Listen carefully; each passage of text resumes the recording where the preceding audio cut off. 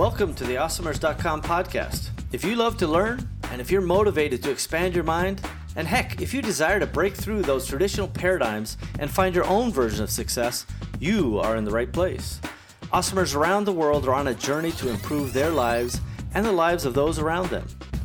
We believe in paying it forward, and we fundamentally try to live up to the great Zig Ziglar quote, where he said, "You can have everything in your life you want if you help enough other people get what they want." It doesn't matter where you came from, it only matters where you're going. My name is Steve Simonson, and I hope you will join me on this awesomer journey. If you're launching a new product manufactured in China, you will need professional, high-resolution, Amazon-ready photographs. Because Simo Global has a team of professionals in China, you will oftentimes receive your listings photographs before your product even leaves the country. This streamlined process will save you the time, money, and energy needed to concentrate on marketing and other creative content strategies before your item is in stock and ready for sale. Visit simoglobal.com to learn more, because a picture should be worth 1,000 keywords. You're listening to the Awesomers Podcast. You are listening to episode number 45 of the Awesomers.com podcast. And as the secret is finally been revealed, all you have to do is go to awesomers.com/45 to get all the relevant show notes and details. And that includes even sometimes links that we promise to put on there. Sometimes we actually do that. Today, my special guest is Andy Slamans, and his adventures on Amazon started while he was working full-time as a house parent, caring for and living with 12 at-risk high school boys. And we dive into that a little bit today. It's very interesting story how Andy kind of came into this line of work and his journey so far. Andy knew it was time to leave his full-time job when his home looked like a prep and pack warehouse from all the inventory that was moving through it on a daily basis. And for any of us who've run e-commerce businesses or even Amazon-based businesses, there's probably been one time or another where that living room, dining room is full of boxes and you're packing and picking stuff. It's a crazy environment for sure.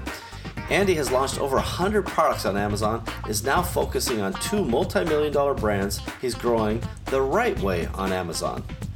Andy is a partner in Amazing Freedom, which is a company dedicated to helping e-commerce sellers and brands win on the Amazon.com selling platform.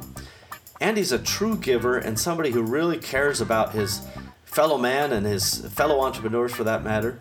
And it's something that I think that, all of us can learn from is, how can we make a big impact on other people's lives? And Andy certainly personifies that and lives up to that in every possible way. Hey, Awesomers. Here I am, Steve Simonson. I'm back again with another episode of the Awesomers.com podcast.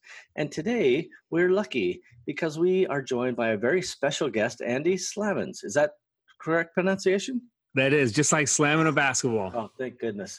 I've had quite a run today. And so the audience, which probably lost confidence in my ability to pronounce people's names for a while, may be slowly building their confidence again, only to be dashed in a future episode, no doubt. So welcome again, and thank you for joining us. As I like to begin now, I've already read kind of a bio and an introduction for the audience to hear kind of your summary, but I always like to hear from you firsthand in your own words, kind of what do you do day to day? What takes your time? What are you investing in day to day? Sure, absolutely. So I have 2 primary businesses right now. One is I sell physical products on Amazon, probably like a number of the listeners to your podcast do, as well as I'm a partner in an agency called Amazing Freedom. And in that agency, we offer a number of services helping Amazon sellers like listing creation, PPC management, and Amazon account management. Yeah, there's a lot of details that go into running any e-commerce business, but the Amazon niche itself has its own little variation of, as you said, listing management. My understanding is you guys deal with images and some of the other normal things that entrepreneurs have to deal with and solve. Yeah, so it's interesting. All of our services were kind of born out of our own personal pain points. I'm sure you've experienced that, right? As your business has grown, as you grow, time becomes more valuable. And so you're willing to pay for services that are good, and that can save you that time, right? Which a lot of, like, when our business was growing, we were getting bottlenecked, and we got tired of using Fiverr. We joke about Fiverr actually becomes like 30 Fiverr by the time you end up paying for, the things that you look for. And a lot of times it can be painful trying to find the right person on Fiverr. Yeah, I think that's for sure that the necessity is a mother of invention, as they say, right? So number one is like, I don't know how to do it. My very first business, we started programming the computer simply because there wasn't an alternative. We had to build our own platform. And what a nightmare that was. Yet, again, completely necessary. We had no alternatives at that time. And it is quite interesting, and I think a salient point to say that Fiverr is no longer Fiverr. That just happens to be a fun little marketing name. It used to be you get stuff done for $5. And gone are those days, because if you have the audacity to expect a commercial license to use whatever graphic they made for you, then that's another $50. And they just seem kind of just a real kill streak when it comes to the joy you have for that place. Have you found the same thing? I think that's the platform. It's the king of the upsell. Yeah, man. Oh, man. It is. Now, I will say a pro tip out there, if you're still needing to find gigs and you happen to use Fiverr, is if you email the person ahead of time, you ask them for a quote, and you make sure that you talk about your requirements ahead of time, you're far more likely to get what you want, as opposed to just kind of clicking the buttons. If you go through and click on all of those little upsells, you could get a tiny little Facebook ad graphic cost you $95, and not 12 months ago you could get one of those or 5 of those knocked out for $5 or $10. So right, it's gone crazy. So kudos to them; they're making money. The freelancers are thrilled. But the pro tip is, if you go to them and say, "Here's what I need. Here's my price, and I expect all the commercial IP releases, whatever it is," most often they'll give it to you. Yep. But like you, I found, I think my ratio is about 30% fail rate on Fiverr, just right off the top. Yes. So we've done whatever dance, I've placed the gig, and 30% of the time it just fails. And this is a big Fiverr defect for those Fiverr fans and perhaps the Fiverr management team listening. The inability to leave a review on somebody who you had to fire because they sucked and never responded is an absolute giant gap. What do you think, Andy? Am I right or wrong? Yeah, for sure. And that's what it ends up being. It ends up being a time suck. You spend 3 or 4 days trying to get something done, and then you end up with nothing. And sometimes it can just be a frustrating experience. Yeah, I got a review for you on that right here, Fiverr. It sucks. 0 stars for that. Fix it, or find us taking our business elsewhere. All right. So Andy, I'm thrilled that you're joining me. I think the last time I saw you, we were hanging out in Orlando, maybe at SellerCon. Yeah, that's right. And we had a fun conversation. We always do. And so we're going to come right back after this, though. We're going to dive into your origin story. And I really like to get into where people come from. So we're going to do that right after this break. Hey, Amazon Marketplace professionals. Congratulations on your success to date. Your creativity, strategic vision, problem solving, and discipline have allowed you to build your own e-commerce business. Wouldn't it be great if you had more time to focus on the things that truly drive the sales and growth of your company? Instead of getting lost in a dozen different services and countless spreadsheets, what if there was one system that connected to your Amazon account and automatically gave you the information that you needed to make great decisions and really impact your business? Parsimony ERP can do that. Parsimony is the business operating system for your marketplace business. With Parsimony, you get true double-entry bookkeeping, easy financial statements, full customer service tools, and item-by-item profitability, along with project and task management, and more features are being added all the time. Learn more at parsimony.com. That's Parsimony, Parsimony.com. Parsimony.com. We've got that. You're listening to the Awesomers Podcast. Hey, guess what? We're back. And we're going to talk to Andy about his beginnings. And the very beginning of the beginning is where you were born. Yeah, sure.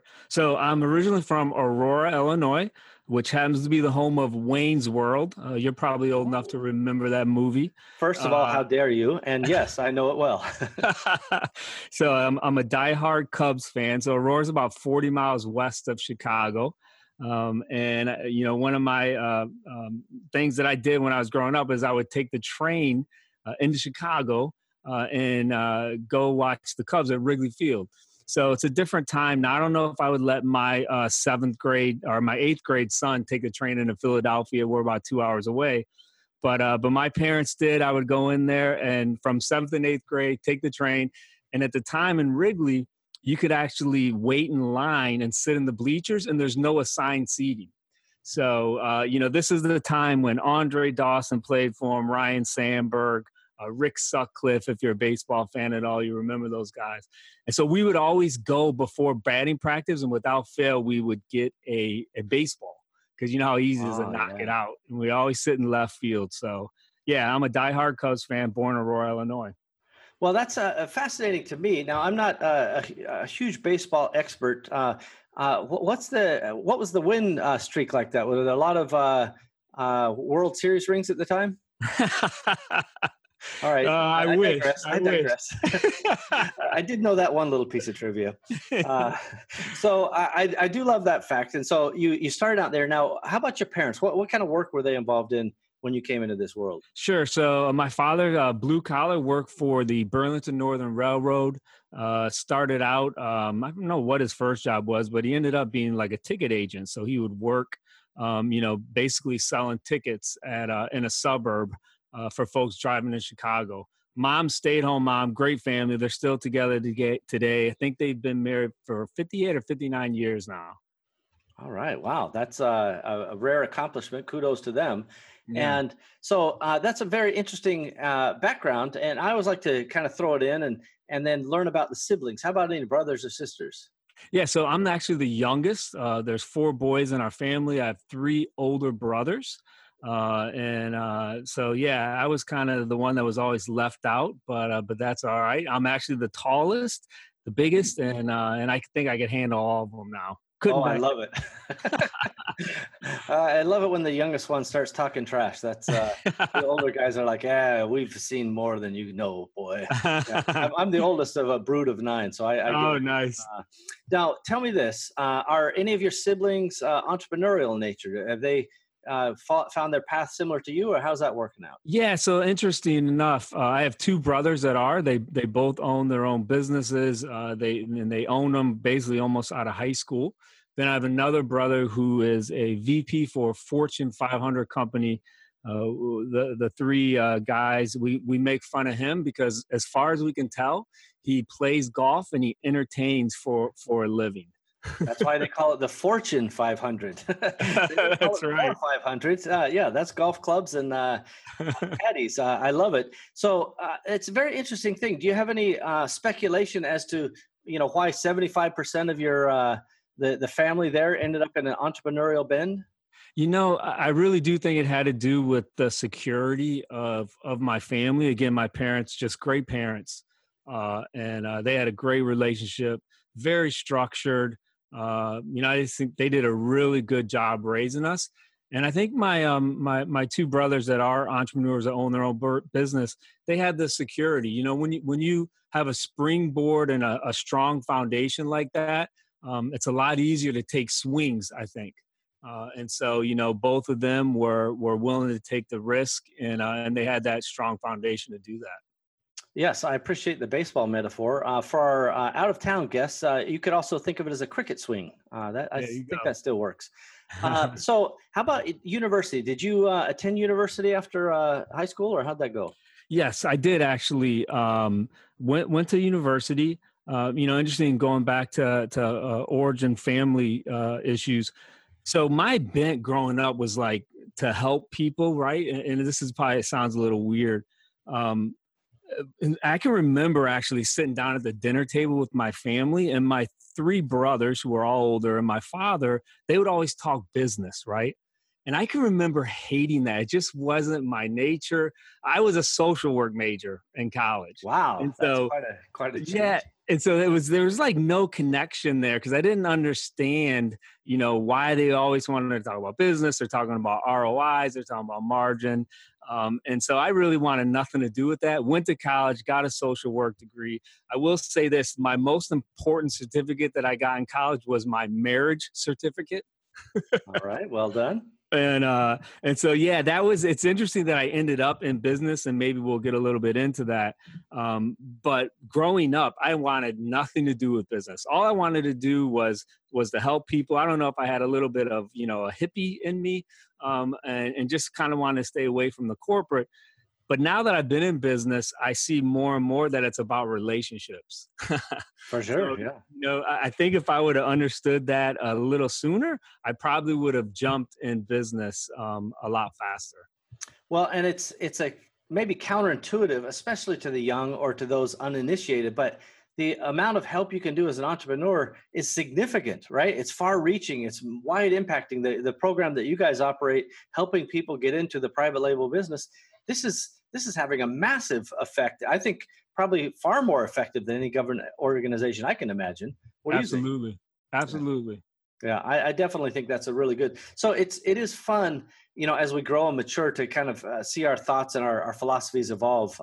And I appreciate you sharing that detail. How about at a university? What was the first job? What did you decide to tackle as you came out of school? Yeah, so I was, like I said, I was a social work major. So I actually worked at a church, working with kids in the inner city of North Philadelphia, a real tough area there. And again, basically, I was, building relationships with kids who were kind of throwaway kids, right? Kids that society doesn't necessarily think about or want to deal with. So that's what I did. I did that for 2 or 3 years. My wife and I found that the greatest impact that we were having on kids were the ones who would come over to our house. And so, we would meet them at the church, we would hang out with them, we would take them to events. But the ones who were really interested in us would often come over to our house. And we saw that those who came to our house, we were having a much deeper impact with them. So we thought, well, you know what, can we find a job where we take care of kids, almost like adopt kids, right, and raise them for our own home? And so we did that. We left that position where I was at, and then for 15 years we lived with 12 high school boys, and we basically raised them like they were our own kids. Wow, that's amazing. The full extent of my knowledge of North Philadelphia is from the Will Smith Fresh Prince. Right. So it's limited, I would say. But how was that? First of all, living with 12 boys on its own seems insane. But right. High school boys with the hormones raging and all the various things that go along with that. How was that experience for you guys? Obviously, you did it for a great deal of time. You must have loved it, but it seems like a nutty thing. Yeah, it's almost like coaching. So, you have to earn the respect, right, of the kids.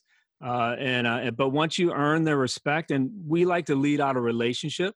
And so, some people, they lead out of rules. I would say that's kind of more fear-based leadership.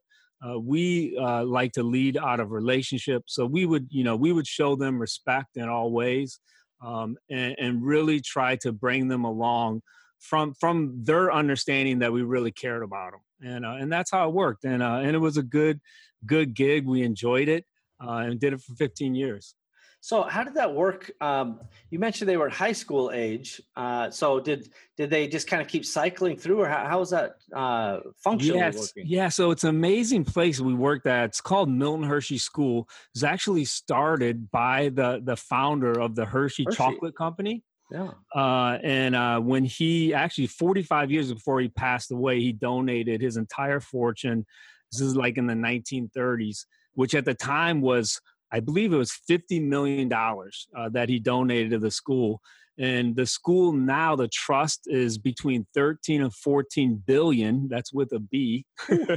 Yeah, it's probably one of the top 30 educational trusts in the world. And they have over 2,000 students. All the students have to be below a certain financial level. And it's just an amazing place. There's no other place like it in the entire world. It's the largest pre-K through 12 residential educational school in the world. And it's hidden, like nobody knows about it. And they work with some of the neediest kids, that you and I could imagine. Yeah, that is really extraordinary. I have heard of Hershey, Pennsylvania, and know some of the Hershey story to some extent, but I didn't remember the school aspect and how they turned a $50 million fortune into multi-billions. That's an investment course in its own. I suppose there's probably some graduates who've come back and put some more money into the coffers as well. But man, oh man, what an accomplishment. Yeah, it really is. It's an amazing place, and they've done a really good job. He had some terrific lawyers who wrote up a deed of trust that really protected that money and helped it grow. Yeah, that's a very good lesson for us all as we think about our exit, and we think about whether it's a family trust or family foundation, or how you're going to kind of make a mark on the world. I think it's a good example to learn from. So after that job, and you did that for quite a number of years, where did you go from there? Yeah, so, I started selling on Amazon part-time just as a way to kind of get my mind off of the day-to-day dealings that I was going through with some of the students in my house. So as you can imagine, a house parent, similar to being a teacher, some years are awesome. Some years can be really challenging, depending on the personalities you have in your class. And so I started selling on Amazon part-time, and this was 2013, 2014. And man, the sales just like took off. And so, I was doing what's called retail arbitrage. You would go to thrift stores, you would go to big box stores, and basically resell things you purchased there on discount. And did that for a year. I believe the first year I hit like 130,000, very part-time. And I was like, man, I either have to scale down my Amazon business, or my wife and I had to think about changing professions. So that's what we did. We thought about it. We've done it for 15 years. And I was having such fun. I mean, you sell on Amazon. It's a blast to check your account. Sometimes that's a great thing about selling on Amazon. Sometimes I won't do anything for 2 or 3 days, yet, my account is still humming away because of the FBA program. And so, I thought, man, if there's any time that I'm going to move or do something different, it sounds like a great opportunity now. Well, this is one of those things. So for those who are listening who may not know FBA, that's the Fulfillment by Amazon. This is where Amazon actually opens their warehouse to just anybody, marketplace sellers. It could be any of us. And we put our stuff in there. And then when they get an order for it on Amazon, they just automatically ship it out, and they deal with all the logistics and shipping and all that stuff. And of course, there's fees that go along with that, and the fees increase almost by the hour. But the convenience and the scalability and the flexibility and all those things that go with it, this is where I always try to give Amazon high amounts of credit and recognition for the stuff they do really well, so that the other times when I have to beat them down for things that they're not doing as well, that I am a fair guy. But this is, this platform of FBA has launched so many entrepreneurs, and it sounds like that was where you started making your leverage play. Yeah, absolutely. It felt like it was too good to be true. Yeah. I had sold on eBay a little bit, and it was kind of painful because, you're dealing with the customers. Although that's changing a little bit. I've actually upped my eBay sales in the last year, but I didn't want to really deal with that. And really the FBA program, it almost felt too good to be true. It almost still feels too good to be true. Yeah, sure. I think there's actually a fair number of sellers, especially when you start achieving certain levels of metrics. And everybody can pick their own metric of success, whether that's 5,000 a month, 50,000 a month, 500,000 a month, or 5 million a month, doesn't matter. There's a point where you're like, is this thing real? What happens when the lights go on and all the sales disappear? Everybody's kind of nervous about that. Have you ever been nervous along that line? Yeah, I mean, I think fear is definitely a part of what drives you in whatever you do. And so there is a little bit of fear there. But again, I've been doing it now for almost 5 years, and I've never had any issues. Amazon's always been good to me. But I always, I try to sell good products that meet customer needs. And then I bend over backwards in customer service for Amazon customers. Yeah, I think that's one of the things that Amazon deserves a lot of credit for. Their policies and their requirements for customer service can be considered quite rigid in one respect, but from the consumer perspective, we're all like, oh, just buy it from Amazon. We know we can just return if it's a problem, right? And The reality is that flexibility, that comfort on the behalf of the customer is what drives so much business. That's what drives the confidence. That's what makes the marketplace so successful, honestly. And so all of us had to raise our game, right? There's no point in shipping out bad quality product because they're going to send it back to you. And then they're going to leave bad reviews and they're going to complain. And you just skip all that work by doing something of actual value. And it sounds like you learned that lesson early on. Absolutely. And that's something that we coach and something that we often teach on to folks that we work with is you need to take the platform seriously and you need to, treat the customer like it was you buying a product. And so, I definitely refund very liberally. Thankfully, my overall refund rate stays still between 3 and 5%. But yeah, if there's any issue at all with customers when they reach out to me, I correct it and I make it right. And hopefully, we continue to get that message out as well to folks that sell on Amazon, because that just builds trust and it just grows the platform. Yeah, and I think really this is a philosophy that anybody paying attention, all of you executives at eBay or Newegg or Jet or Walmart or whoever, you have to hold the standards of the marketplace sellers very high, because that's what builds the customer confidence. And of all of us, our own e-commerce sites, whatever the channel is, if we don't treat the customer like we want them to come back, why would they come back? And it sounds so basic, but I really do think that people often think about the customer as an afterthought, right? Mm-hmm. It's like, no, I did all this work, all this sourcing and logistics, and the customer is just the end of the thing where I get paid. And it's like, no, that's the beginning of the relationship. That's where your brand begins. The rest of the stuff was just the ante to the game. Is that how you kind of feel about it? Yeah, absolutely. And customers are a gold mine for you too. And that's why, reviews on Amazon for your brand are so critical. That number one, that you read them, you listen to them. For me, I make modifications. I've made modifications on my products from that feedback from the customers. I've had a number of phone calls with customers, and I always try to turn a bad customer into a good customer, and so I'll actually reach out on the phone if they're willing to talk and, try to talk through issues, but also try to hear them. And I think that in the long run is what makes your brand valuable.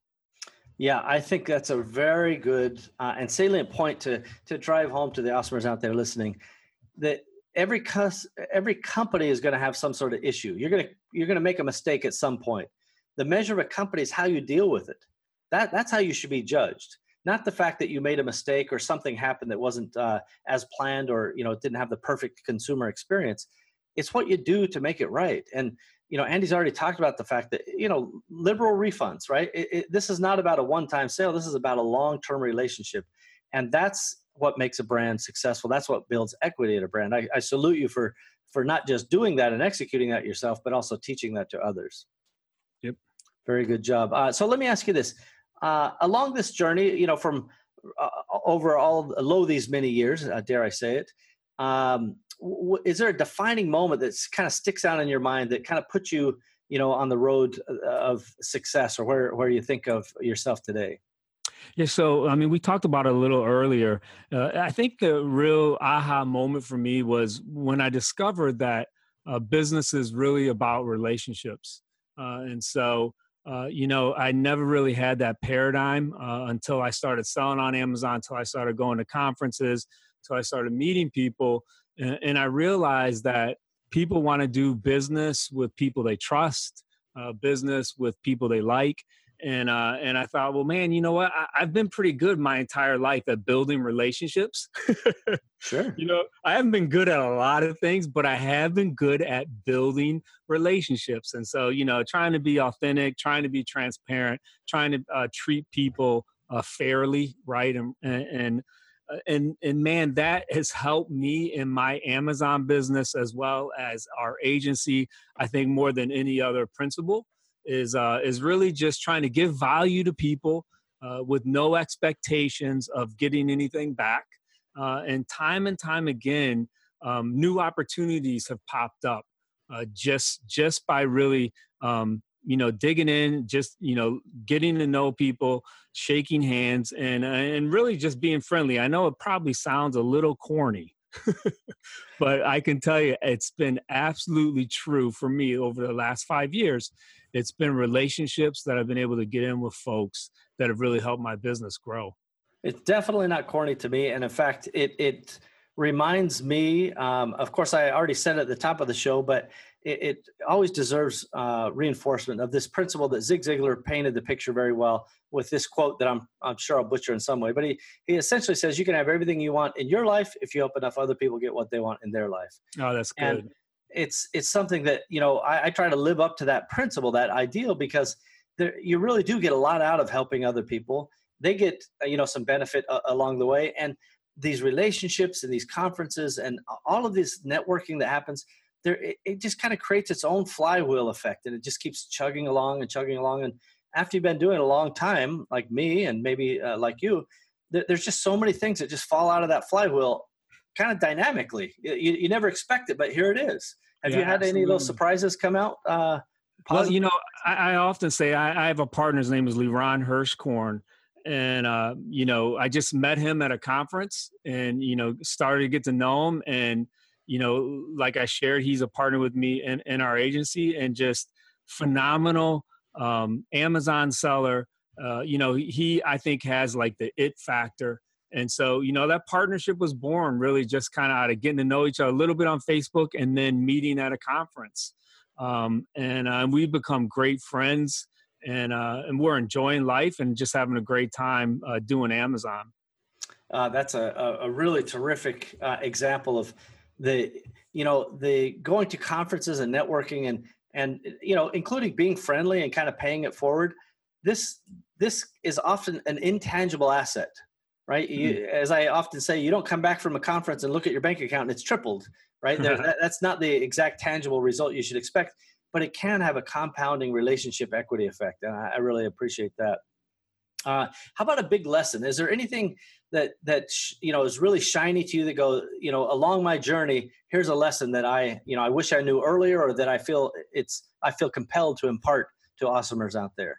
Sure. So, I shared a little earlier, I was very hesitant toward anything related to business because I really didn't think I had the skill set. When I was growing up, saw my brothers, they were all good. It just wasn't my bent. And so I didn't get into it, again, until 5 years ago. And I think a lot of that was fear. And when I did step into it full time 4.5 years ago, the quote that always sticks with me is the journey of 1,000 miles starts with the first step.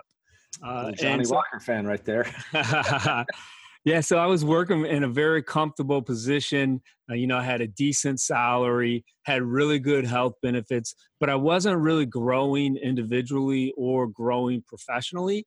And I think I stayed in that position more out of fear of the unknown, rather than kind of going out and, having a entrepreneurial spirit or kind of a conquering attitude.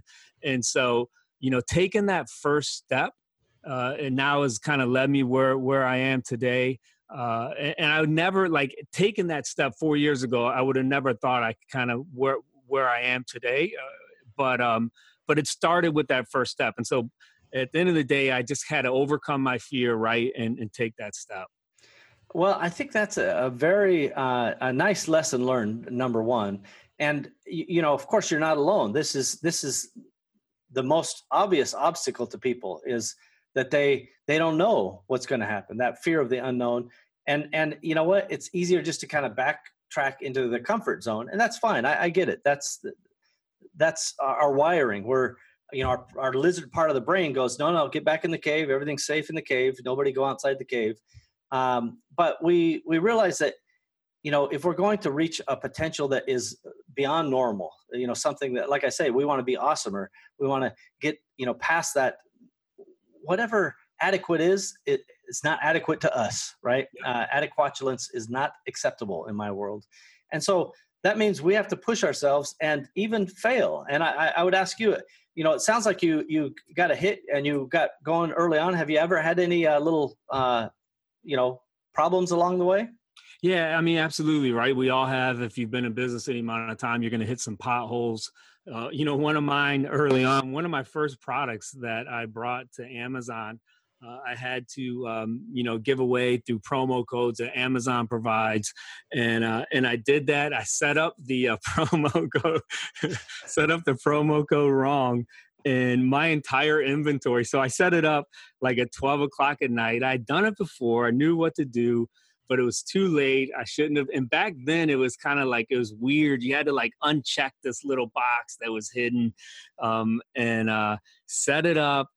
4 a.m. Like I wake up with this terrifying fear, like, did I uncheck that box? Did I leave it checked? So I reach for my phone, by the bedside, go into my Amazon account, and all 1,000 units were wiped out.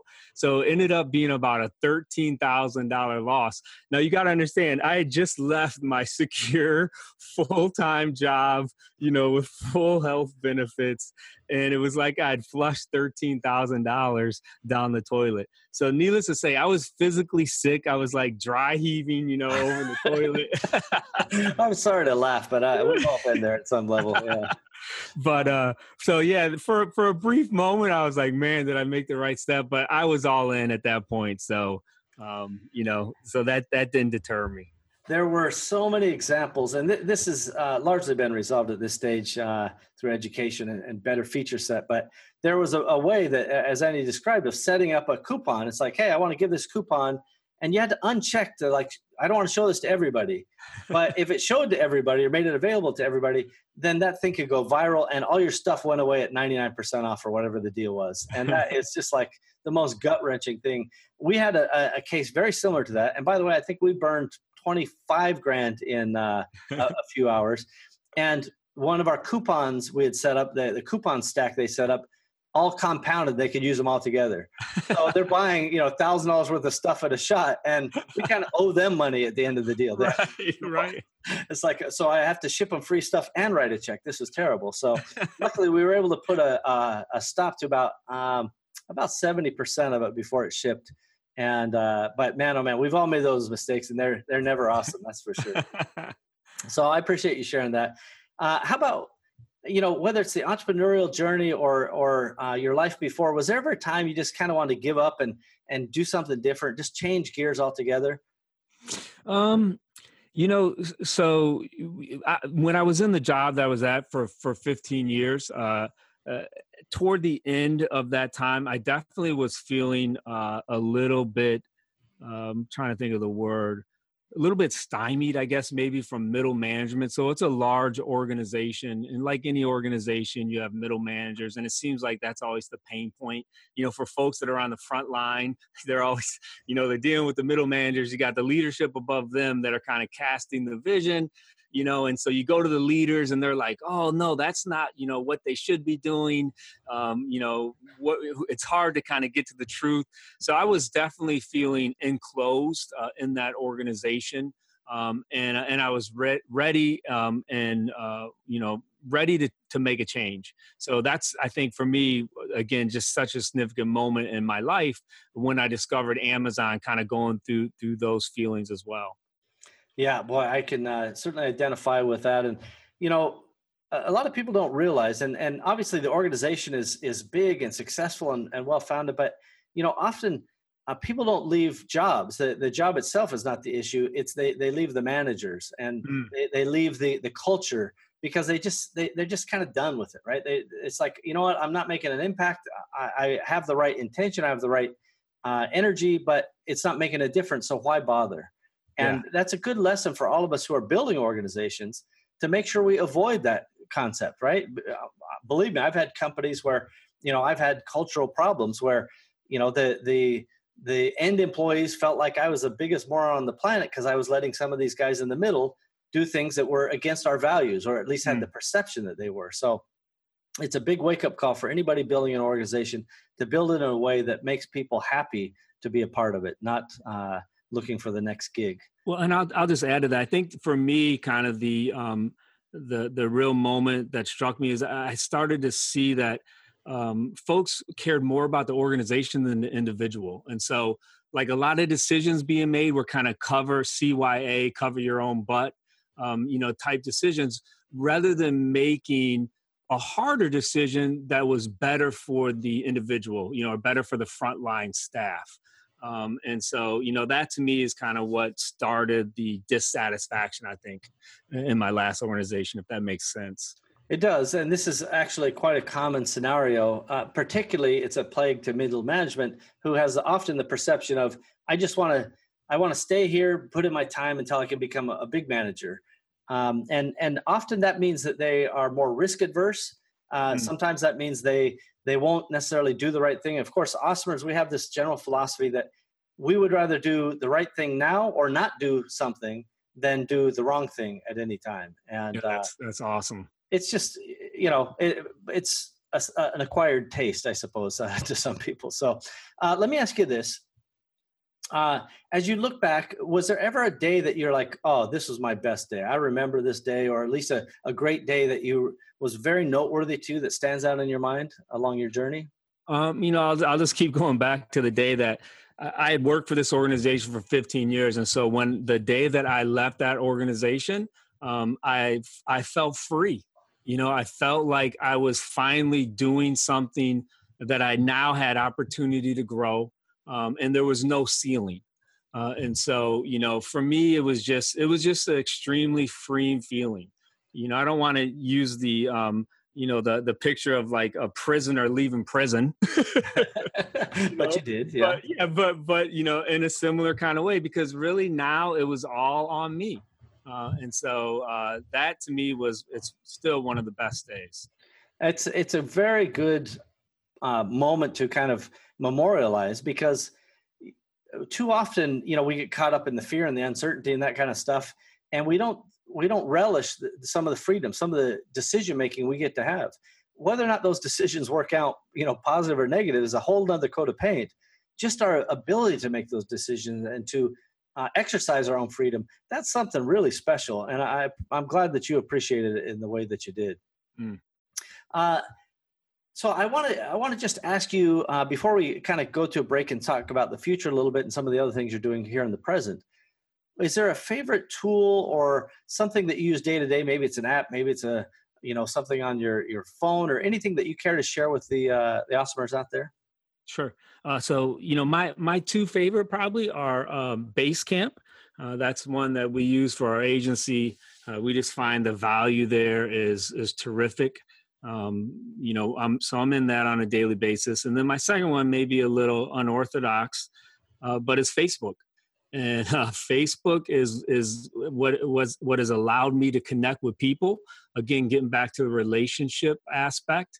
I don't know how long it'll remain relevant, but I know for right now, it's been extremely beneficial for me to be able to connect with individuals and to really be able to get into relationships.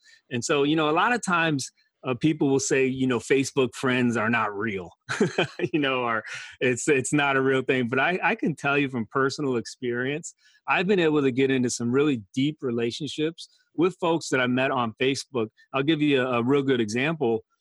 We actually had a fire here at our home. We live in Hershey, Pennsylvania, about 3 years ago.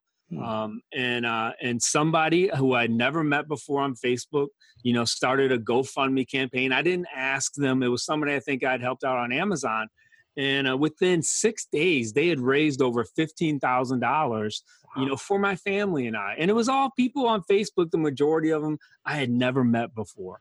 And so, that's why, some naysayers will come and they'll say, oh, Facebook, come on, that's not business. And I got to tell you, it's allowed me to get into some really good, deep relationships, and it's really helped my business grow. I think it's a fair call out, because too many of us, and myself included, I would say 5 years ago, I did not think of Facebook as a business tool. 4 years ago, it became very clear to me that, holy crap, this is actually far more interactive, far more engaging than LinkedIn, for example.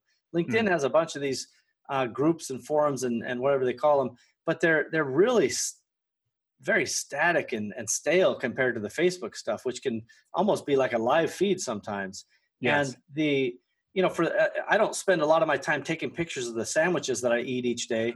I'm mostly in it for the business, but it's really a remarkable tool. It's a fair call. I'm glad you mentioned it, because it's a surprising and counterintuitive fact that it can be used so effectively for business, don't you think? Yeah, absolutely. Yeah, it's really, here's the deal. It's where people are at. Yeah. And so, as a business, you want to go where the people are at. Where are they spending their time? And honestly, for right now, folks probably age 30 and up, they spend a good amount of their time on Facebook. Yeah, boy, if we look at some of the stats, it's actually alarming. But in fairness to those stats, guys like Andy and myself, we may have that app on from time to time during the day, but it's actual business. We're getting things done. We're developing and fostering those relationships.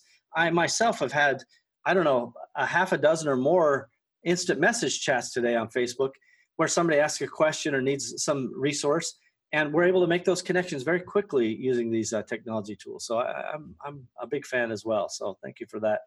Now that we've talked about a little bit about the background, we're going to come back, talk about the future and some of the things that Andy's doing day to day in his current life as well. We're going to do that right after this break.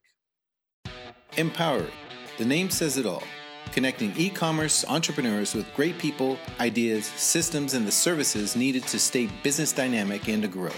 Empowery is a network, a cooperative venture of tools and resources to make you better at what you do, because we love what you do. We are you. Visit Empowery.com to learn more. You're listening to the Awesomers Podcast. Okay, here we are. We're back again. Steve Simonson on the Awesomers.com podcast, joined by Andy Slamans. Still good? Yep. Woo! All right, slam dunk. Yeah, I remember now. I got the visual cue. So before we jump into the crystal ball and get your vision of the future, tell us a little bit more about the agency that you and Liron are working on and some of the things that you guys offer to various Amazon sellers. I assume it's most applicable to Amazon sellers, but it may apply to other e-commerce people as well. I don't know. Yeah, it definitely it's more on Amazon. So one of the first services we started was a image service. When you put products on Amazon, you need to create some great images.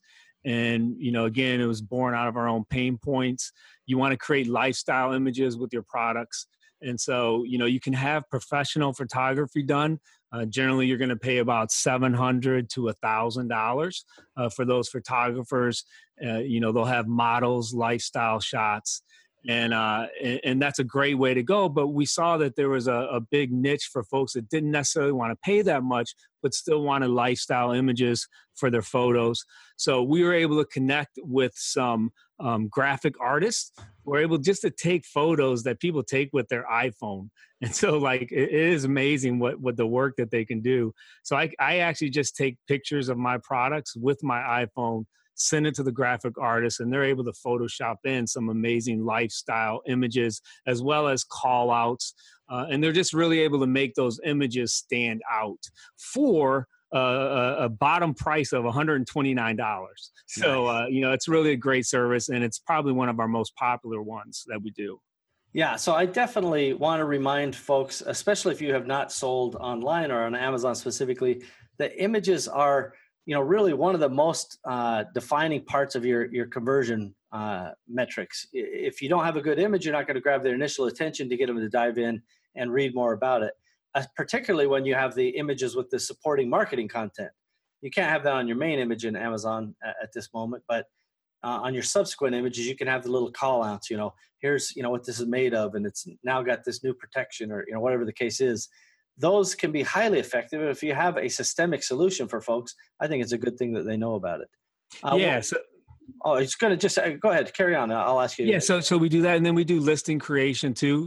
Again, it's a time thing. If folks, want us to create their entire listing, we can do that. We can do the enhanced brand content. If you have brand registry 2.0, we'll do that as well. And then we have a PPC management service. If someone doesn't want to manage their own PPC, we can do that for them. And then we have an Amazon account management service. So basically, Steve, that Amazon a lot of times will owe you money. Maybe they've lost your product, shuffling it from warehouse to warehouse. And unless you know how to go in and open up those cases to get that money back, it takes time to do it. So we have a service that does that as well. That is such an important thing. For those who have been selling on Amazon for a great deal of time, but are not keeping track of their case management, and there's all kinds of different cases, from the lost product to the customers who didn't return things, it's substantial amounts of money. And I know there's this urban legend running around that, oh gosh, if you file back on Amazon for the mistakes they made, they're going to cut you off at some point. But I can say unequivocally, I don't feel that way. And Amazon doesn't act that way. They do the right thing. They have terms of service. It works two ways. If they lose something or damage something, they're fine to pay you for it. They're not going to come after you. I did have a case where one time where they lost 22 pallets of mine, 22 pallets. And it was frustrating. And we were on that case. We were on the ball because we were looking for the stuff. Actually, we were trying to ship some of that stuff to some big box stuff that we ran short on. And so we had them pack up these 22 pallets of material, and we got a tracking number, everything. But as the case often is, the shipper never scanned that tracking number in. This was like a half a truckload of stuff. And so we contact Amazon after the week or whatever. We're like, hey, where's our stuff? They're like, oh, it's probably just, in transit. Who knows? Sometimes they don't scan stuff all the time. So another week or two goes by. We're like, hey, where's our stuff? And this goes on for about 12 weeks until it's like, okay, well, good news, Amazon. We've done the math. Here's the retail value of that product minus the Amazon fees. You owe us whatever it was, $160,000 or whatever. It's an expensive consumer product. Yep. And magically then, by the way, the 22 pallets showed up. So at that point, they found these pallets essentially just sitting near some dock door that never got loaded on, and were just sitting around. But the investigators over the $160,000 finally did figure it out. So, but to just share my experience for those who are not keeping track of that stuff, the smallest little things, customers not returning stuff, around 15 to 20% of those are not properly refunded by Amazon. That's Amazon's own guess, by the way. They think they're about 80 to 85% accurate. And so that means 15% of the time, potentially, maybe 20%, you're not getting refunded when the customer gets the money back but fails to return the product.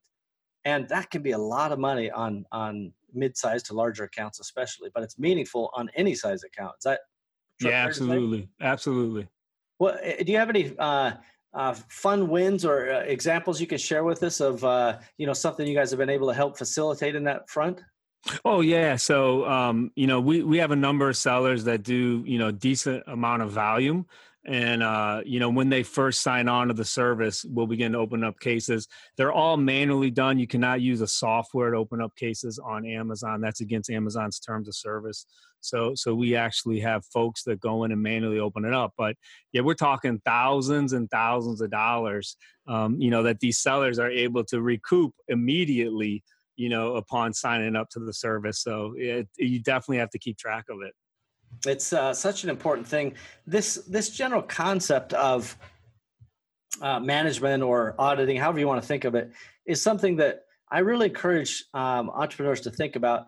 If you do a significant volume of next day air shipping, for example, and you're not doing audits on those shipments, you'll find, again, somewhere between 12 and 18% of those shipments are showing up late. And if you paid guaranteed next day, and sometimes the contracts, by the way, FedEx and UPS will try to trick you into not being able to get your rights. But if you have the right kind of contract, you can get all that money back. And we often would use agencies or facilitators to help us recover that because we had our own stuff to deal with. And so a specialist like you guys, I think, could be helpful. Is there any other signature type of service that you guys offer that you want to talk about? Those are the three big ones. The image service, listing service, PPC management, and then Amazon account management. So 4. Those are the 4 main ones. There you go. Good. Get out your crystal ball. And recently mine went into the shop, so I can't really help you here. But I'm curious what you think the Amazon marketplace or perhaps e-commerce at large will look like in 5 years.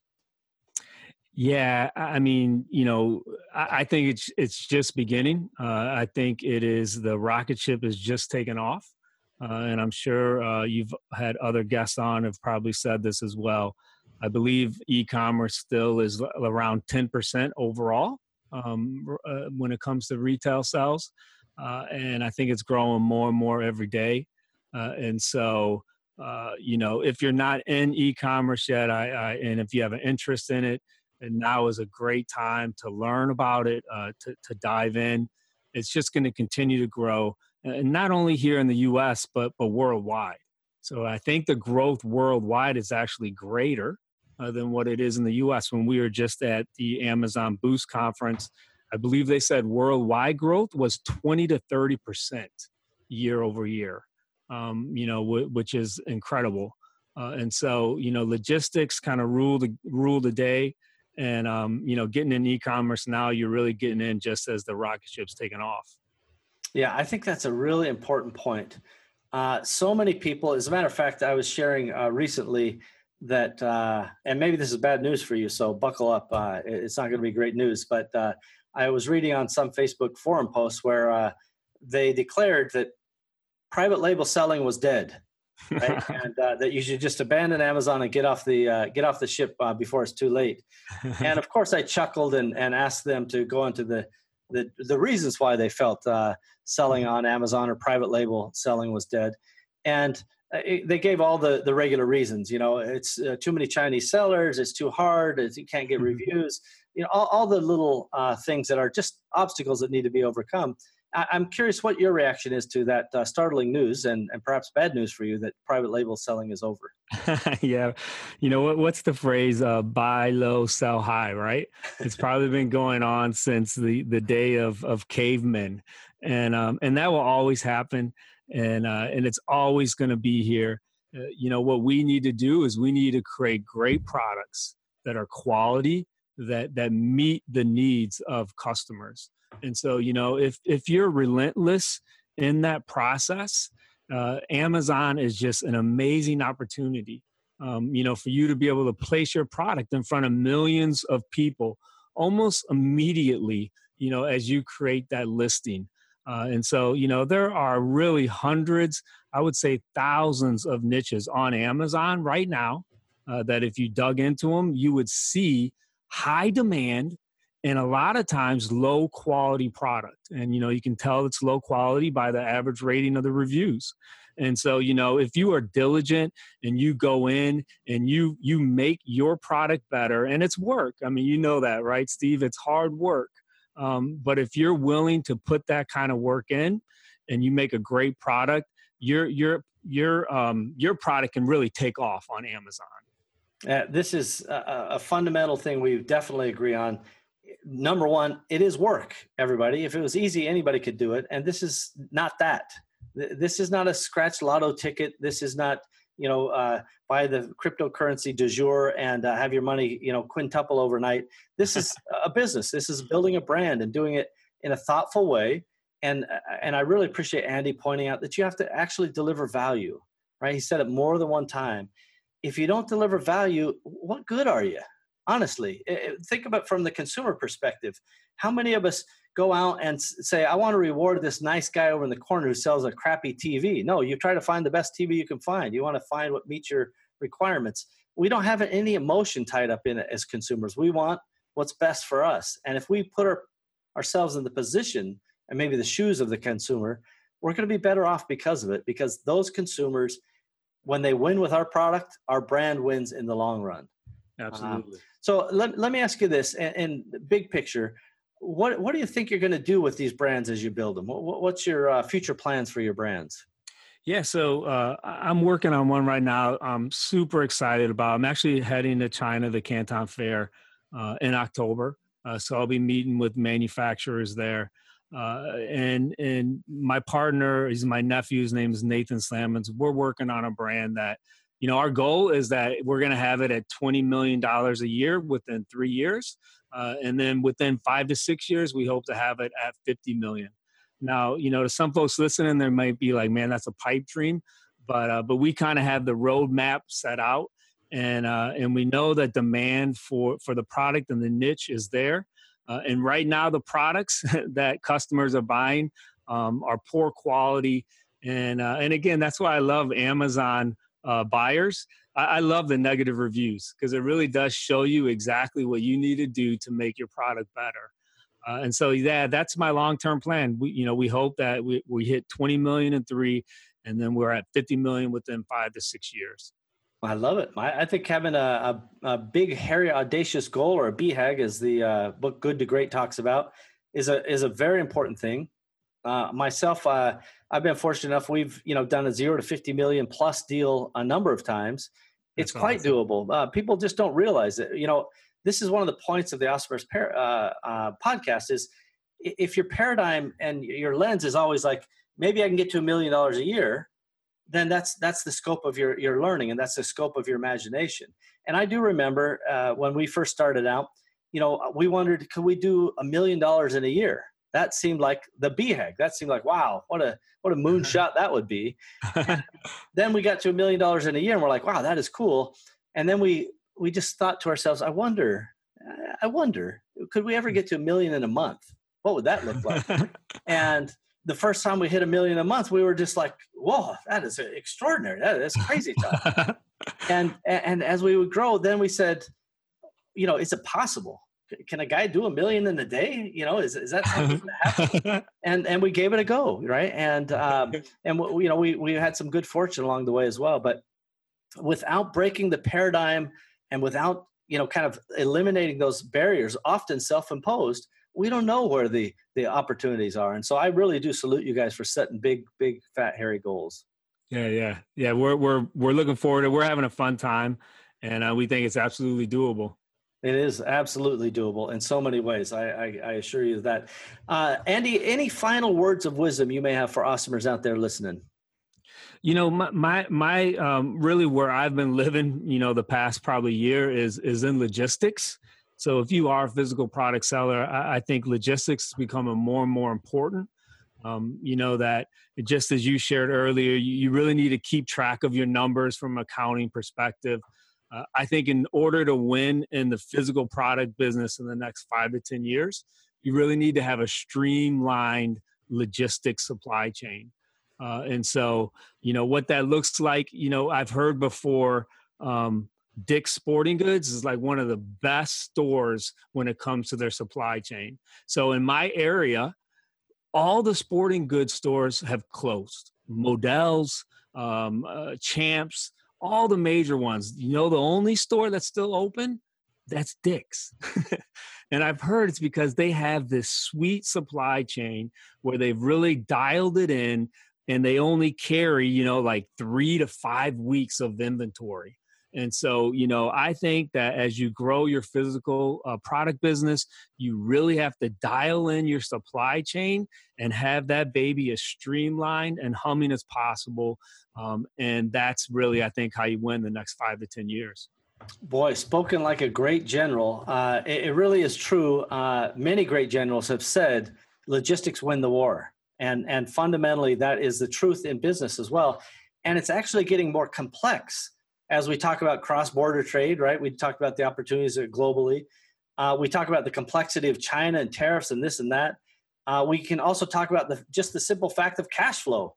How am I going to pay for all this stuff, right, that's floating around? And when am I going to pay for it as well? So all of these things are vitally important, and I hope the awesomers out there listening are paying close attention to Andy's words.